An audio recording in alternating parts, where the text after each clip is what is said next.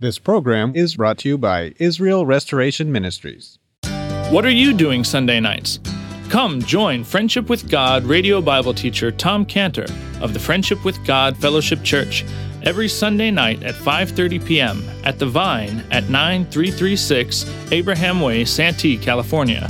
Watch and listen live around the world to Tom Cantor Sunday evening on YouTube.com by searching for Friendship with God Fellowship or by going to our homepage at friendshipwithgod.org.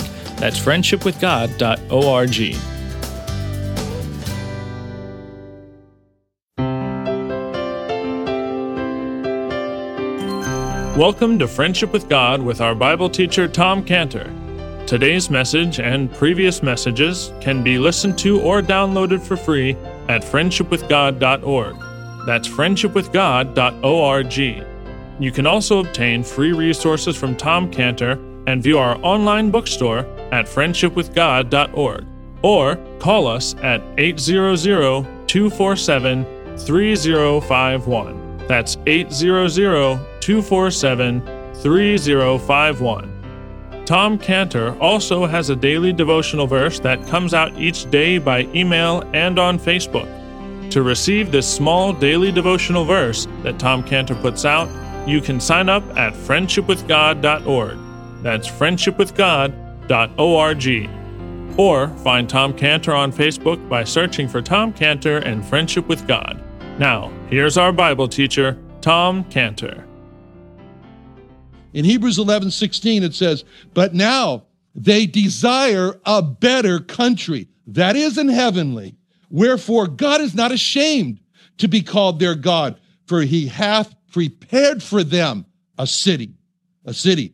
God made for them a city, not on earth, in heaven, where they finally would be satisfied. It's called the city of God. The city of God, which the Apostle John saw in the book of Revelation, and he described that city to us in the second to last chapter of the Bible, in the book of Revelation, in Revelation 21, with words like this, Revelation 21:2, Revelation 21:2. "And I, John, saw the holy city, New Jerusalem, coming down from God out of heaven, prepared as a bride adorned for her husband." But Jacob had not reached that holy city in heaven, and at this point, he just looked terrible as a pilgrim in a sinful world. And Jacob was standing there before Pharaoh, telling Pharaoh that he's a pilgrim. And when he does that, when Jacob does that, we just say, I'm going to get right behind Jacob. He's my model. He's my example. That's who I want to be like. That's what I want to live my life like. So unsatisfied as he was, as we are, and so troubled by the sinful world that we live in, that we join Jacob, not in compromise, but in a pilgrimage of looking for that city that God built. And though we don't live in a tent, in our hearts, we're living in a tent, because that tent expresses dissatisfaction with this world, refusal to settle down, refusal to call this world our home. Just like the hymn says, "This world is not my home, I'm just passing through." So when we see Jacob telling Pharaoh that he's a pilgrim, we respond with, and so am I. And so am I. I'm a pilgrim, just like Jacob, just like our calling.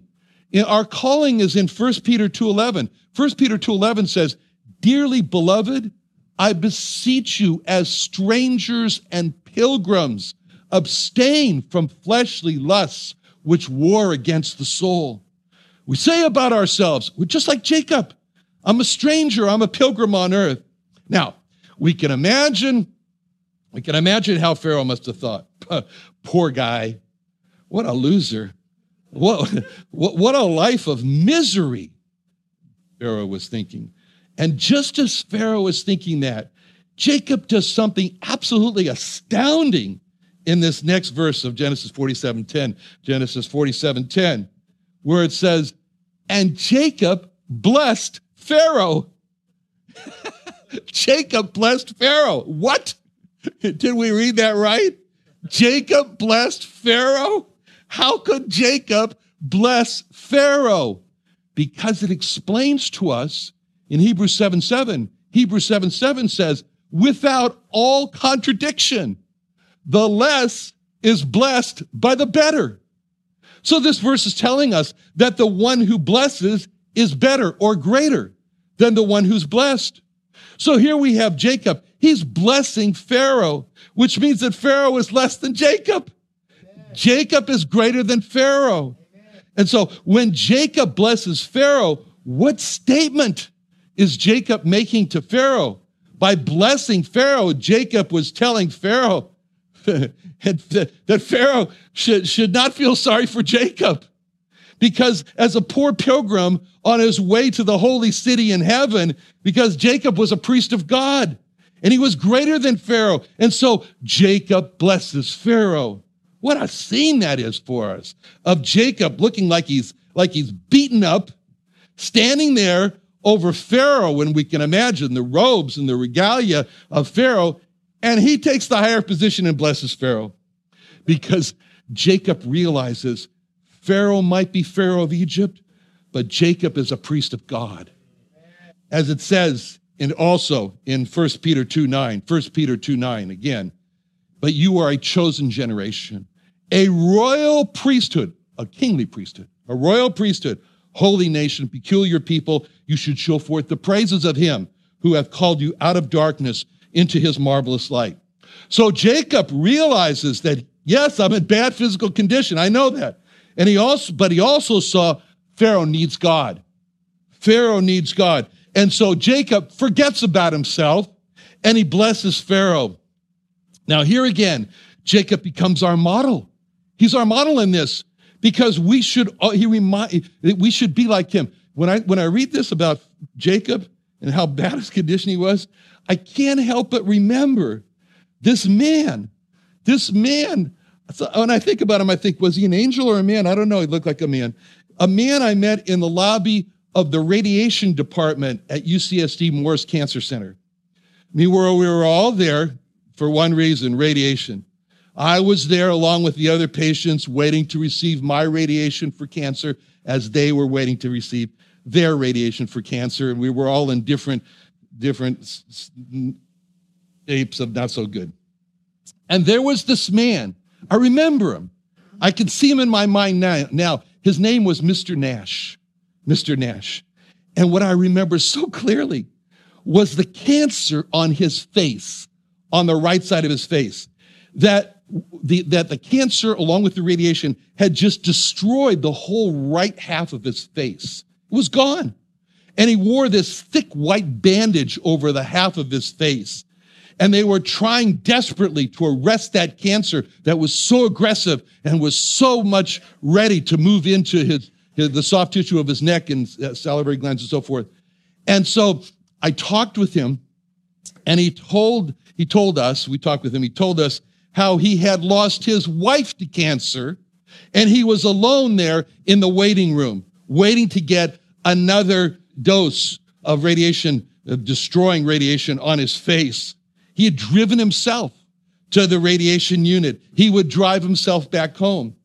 So there was a man who should have been devastated and consumed in his own troubles and his own woes and worried about what's going to happen to me. I'm all alone now in my future. And what was he doing? Kind of like Jacob. And what was he doing with what's probably his last days on earth? You know what he was doing? He was walking around to each patient in that room, waiting room there, waiting to receive radiation. And there's nothing like how cancer patients can feel.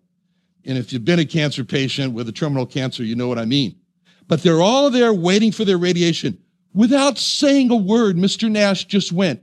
And he went from one person to there and gently placed a gospel tract next to each patient. That was unbelievable. Just like Jacob, this man knew that as terrible a condition as he was in, he knew he was a priest of God. And that there were people there who needed God. And his cancer, their cancer might not have been as advanced as his cancer, but he knew he had God, they needed God, and he was not going to sit still. And he was focused on bringing them God. Face or no face, cancer or no cancer. Mr. Nash was giving his life to bringing the gospel to lost people. That's Jacob. That's Jacob. Beat up or not beat up. Ready to die or not ready to die. By blessing Pharaoh, Jacob was bringing God to Pharaoh. Jacob could have said, yes, Pharaoh, you're right. I'm not as fortunate as you are. And if you don't mind, I really do need a rest right now. And I'll just retire to my wheelchair and my bed because I'm weak and I need my rest.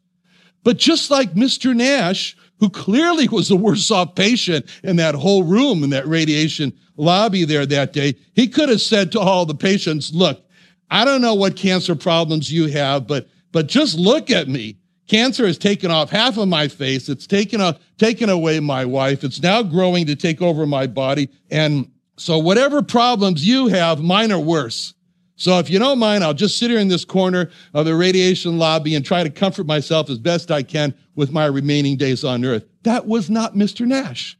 It wasn't him. What he chose to do with his remaining days to be consumed with the plight of the other person, with the plight of the lost all around him, dying without God. And he determined to bring the gospel to the lost.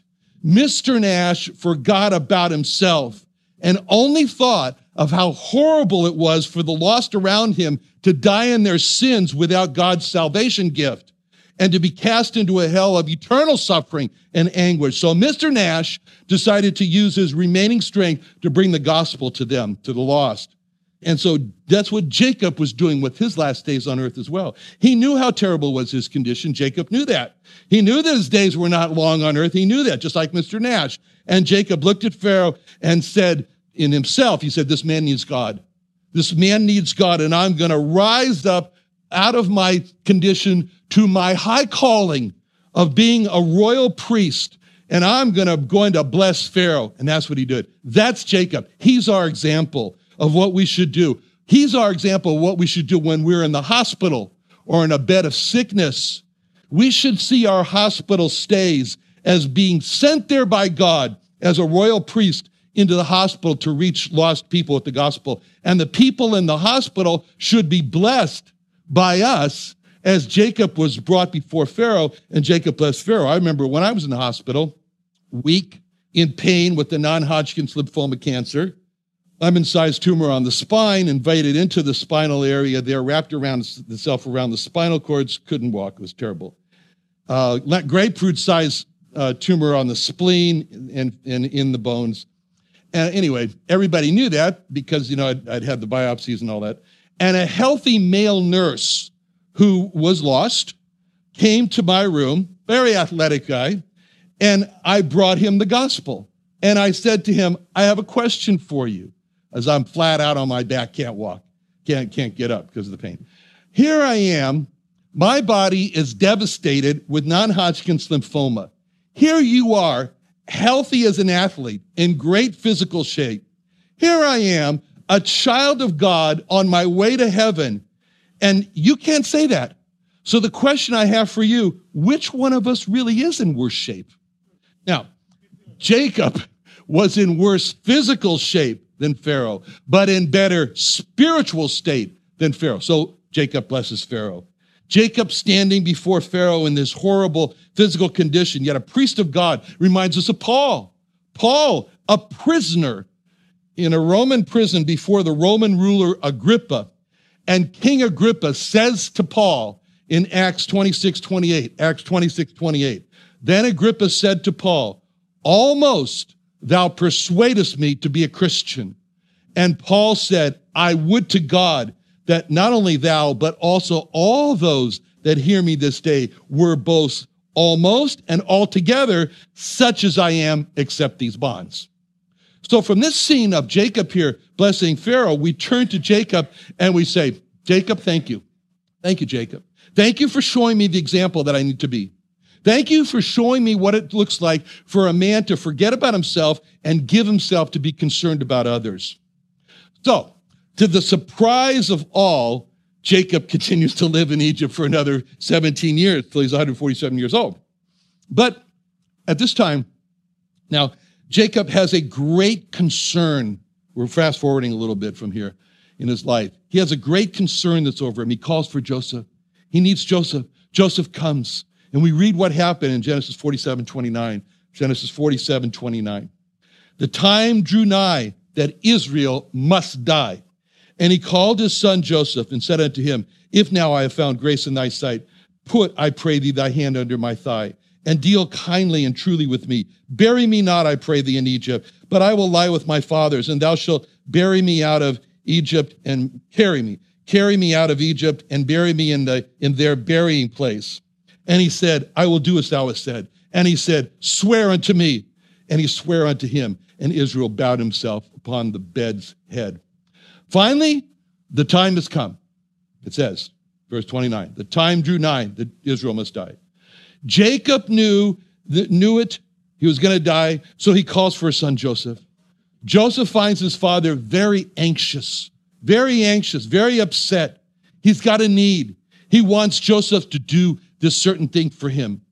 Jacob asked Joseph to solemnly swear, to promise to him that what he's going to do. And he has Joseph put his hand under Jacob's thigh, which was the same act that Abraham asked his servant Eliezer to do when it was so important for him that Isaac not take a wife from the Canaanites. No Canaanite woman for Isaac. So he did the same thing, made Eliezer put his hand under his thigh. Joseph puts his hand under Jacob's thigh, and then his father Jacob speaks to him and says, bury me not, I pray thee, in Egypt. It's not that Jacob was not appreciative for the beautiful, comfortable living conditions that he had there. They were in the best part of Egypt, in the northern part up there in the land of Goshen. Jacob, he knows, he understands that this place he's living in is a land of immorality, it's a land of idolatry, and he does not view Egypt as his home. And he wants, with his grave, to make that final statement to everybody that Egypt is not his home. So Jacob wants Joseph to swear, and he does. And he says, I will lie with my fathers. Thou shalt carry me out of Egypt and bury me in their burying place, verse 30, 47:30. And he said, I'll do as you said. He swears unto him. He wants his dead body with Abraham, with Isaac, as the last statement that Jacob did not yield to the pleasures of Egypt, but he gives it all up so he can continue on his pilgrimage. There is a temporary, there is a permanent. There is a temporary pleasures of sin for a season, which is what Egypt was characterized to Moses. And Moses chose not to live with the temporary pleasures of sin for a season. Instead, he chose to suffer affliction with the people of God so he could have an eternal pleasures at the right hand of God. Or there is a temporary life of a pilgrim, a life of misery, you might say, for the eternal pleasures of God. But there's either temporary pleasures of sin or temporary pilgrimage. Now, that's what Jacob was so anxious over. And so Joseph promises he's going to bury him with his fellow pilgrims, and Jacob is content and he bows himself. So that's now past. And Joseph goes back to his business of running the country of Egypt. And now Joseph is told again in Genesis 48:1, he says, it came to pass after these things that one told Joseph, behold, thy father is sick. And Joseph is told his father is sick. He knows what that means. He comes, he's expecting to see his father weak. His father weak in Genesis 48:1. His father weak, but too weak to talk. He's expecting that, too weak to talk. And Joseph is going to be speaking, try to comfort his father, Jacob. But that's not the case at all. Because what we're told in verse 2, one told Jacob and said, behold, thy son Joseph cometh unto thee. And Israel strengthened himself and sat upon his bed. So here's Jacob. He manages to muster his last strength as he strengthens himself and he sits up on the bed. And as Joseph sees his father strengthen himself on the bed, Joseph is wondering, what is he going to say? What is he going to say? Is he going to say something like, can you get a better doctor for me? Or, isn't there a better medicine for me? Have you called hospice? Can you increase the dose of morphine? But just like Mr. Nash, again, Jacob's not thinking of himself at all. But what Jacob does is to pray a blessing on Joseph's two sons, Manasseh and Ephraim. And again, we see this weak Jacob pulling himself up out of his own worries to rise up to his high calling as a priest of God. And just as he did with Pharaoh, Jacob now blesses the sons. I mean, how often have I heard from a person who went to go visit a believer in the hospital and come back and say, I went to be a blessing to him, and he was a blessing to me. And that's what we see here with Jacob. Sick, about to die, being a blessing to others, just like the Lord Jesus Christ, who was crucified on the cross, dropped into the hole, into the socket for the cross, with such a jolt that every bone, every joint in his body came out of joint. In such pain. And what does he do in such pain? Luke 23:34, he says, then said Jesus, Father, forgive them, for they know not what they do. While dying, he's praying the blessing of forgiveness on his torturers as the priest. And again, this is the great escape.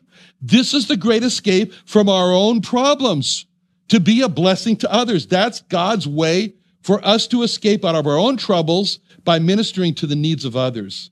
But before Jacob blesses Joseph's sons, Ephraim and Manasseh, when Joseph has just entered the room and he sees his father there, his dying father, he speaks. And Jacob shows when he speaks what his heart is immersed in, what the thought is that has just encompassed him and surrounded him. And there's one thought that's just filled Jacob's heart in his final moments here on earth. He's coming to a close now. He can see death is coming closer and closer. And he speaks in verse 3, Genesis 48:3. He speaks in verse 3. And Jacob said unto Joseph, God Almighty appeared unto me at Luz in the land of Canaan and blessed me. What is this man Jacob thinking about as he's about to die? One word, God. He's sitting there thinking about God. What is he thinking about God? He's thinking about how God Almighty appeared to him. He's thinking about how God Almighty, the King of the universe, took time to appear to him in Bethel.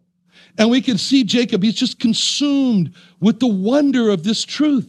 It says, God Almighty appeared to me. Why should God Almighty have cared about me, Jacob?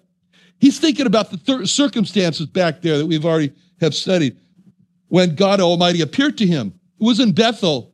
It was the time when Jacob was at his lowest point in his life. He was running away from home. He was running away from a brother who had vowed to kill him. He didn't even have time to plan his run, his fugitive run. He didn't have a camel. He didn't have a donkey. He didn't have anything to transport his food or his possessions. He had no idea how he was going to make it. He only had the clothes he was wearing and what he could quickly muster together and carry as he ran out of the house. He was as vulnerable as could be in the desert, all alone, traveling for about a month to try to make it to find Laban. This was his first night out, Jacob's first night out. He had run as fast and as far as he could from home. Now, both exhaustion and darkness have forced him to stop and sleep. And really, to portray the pathetic situation he was in, his pillow was a bunch of stones. That was his pillow. So Jacob now was at the lowest point of his life. And that's when God decided to appear to him in a dream. And he sees God at the top of the ladder that reached to heaven. There the angels are. They're going up and down. And that's what Jacob is thinking about.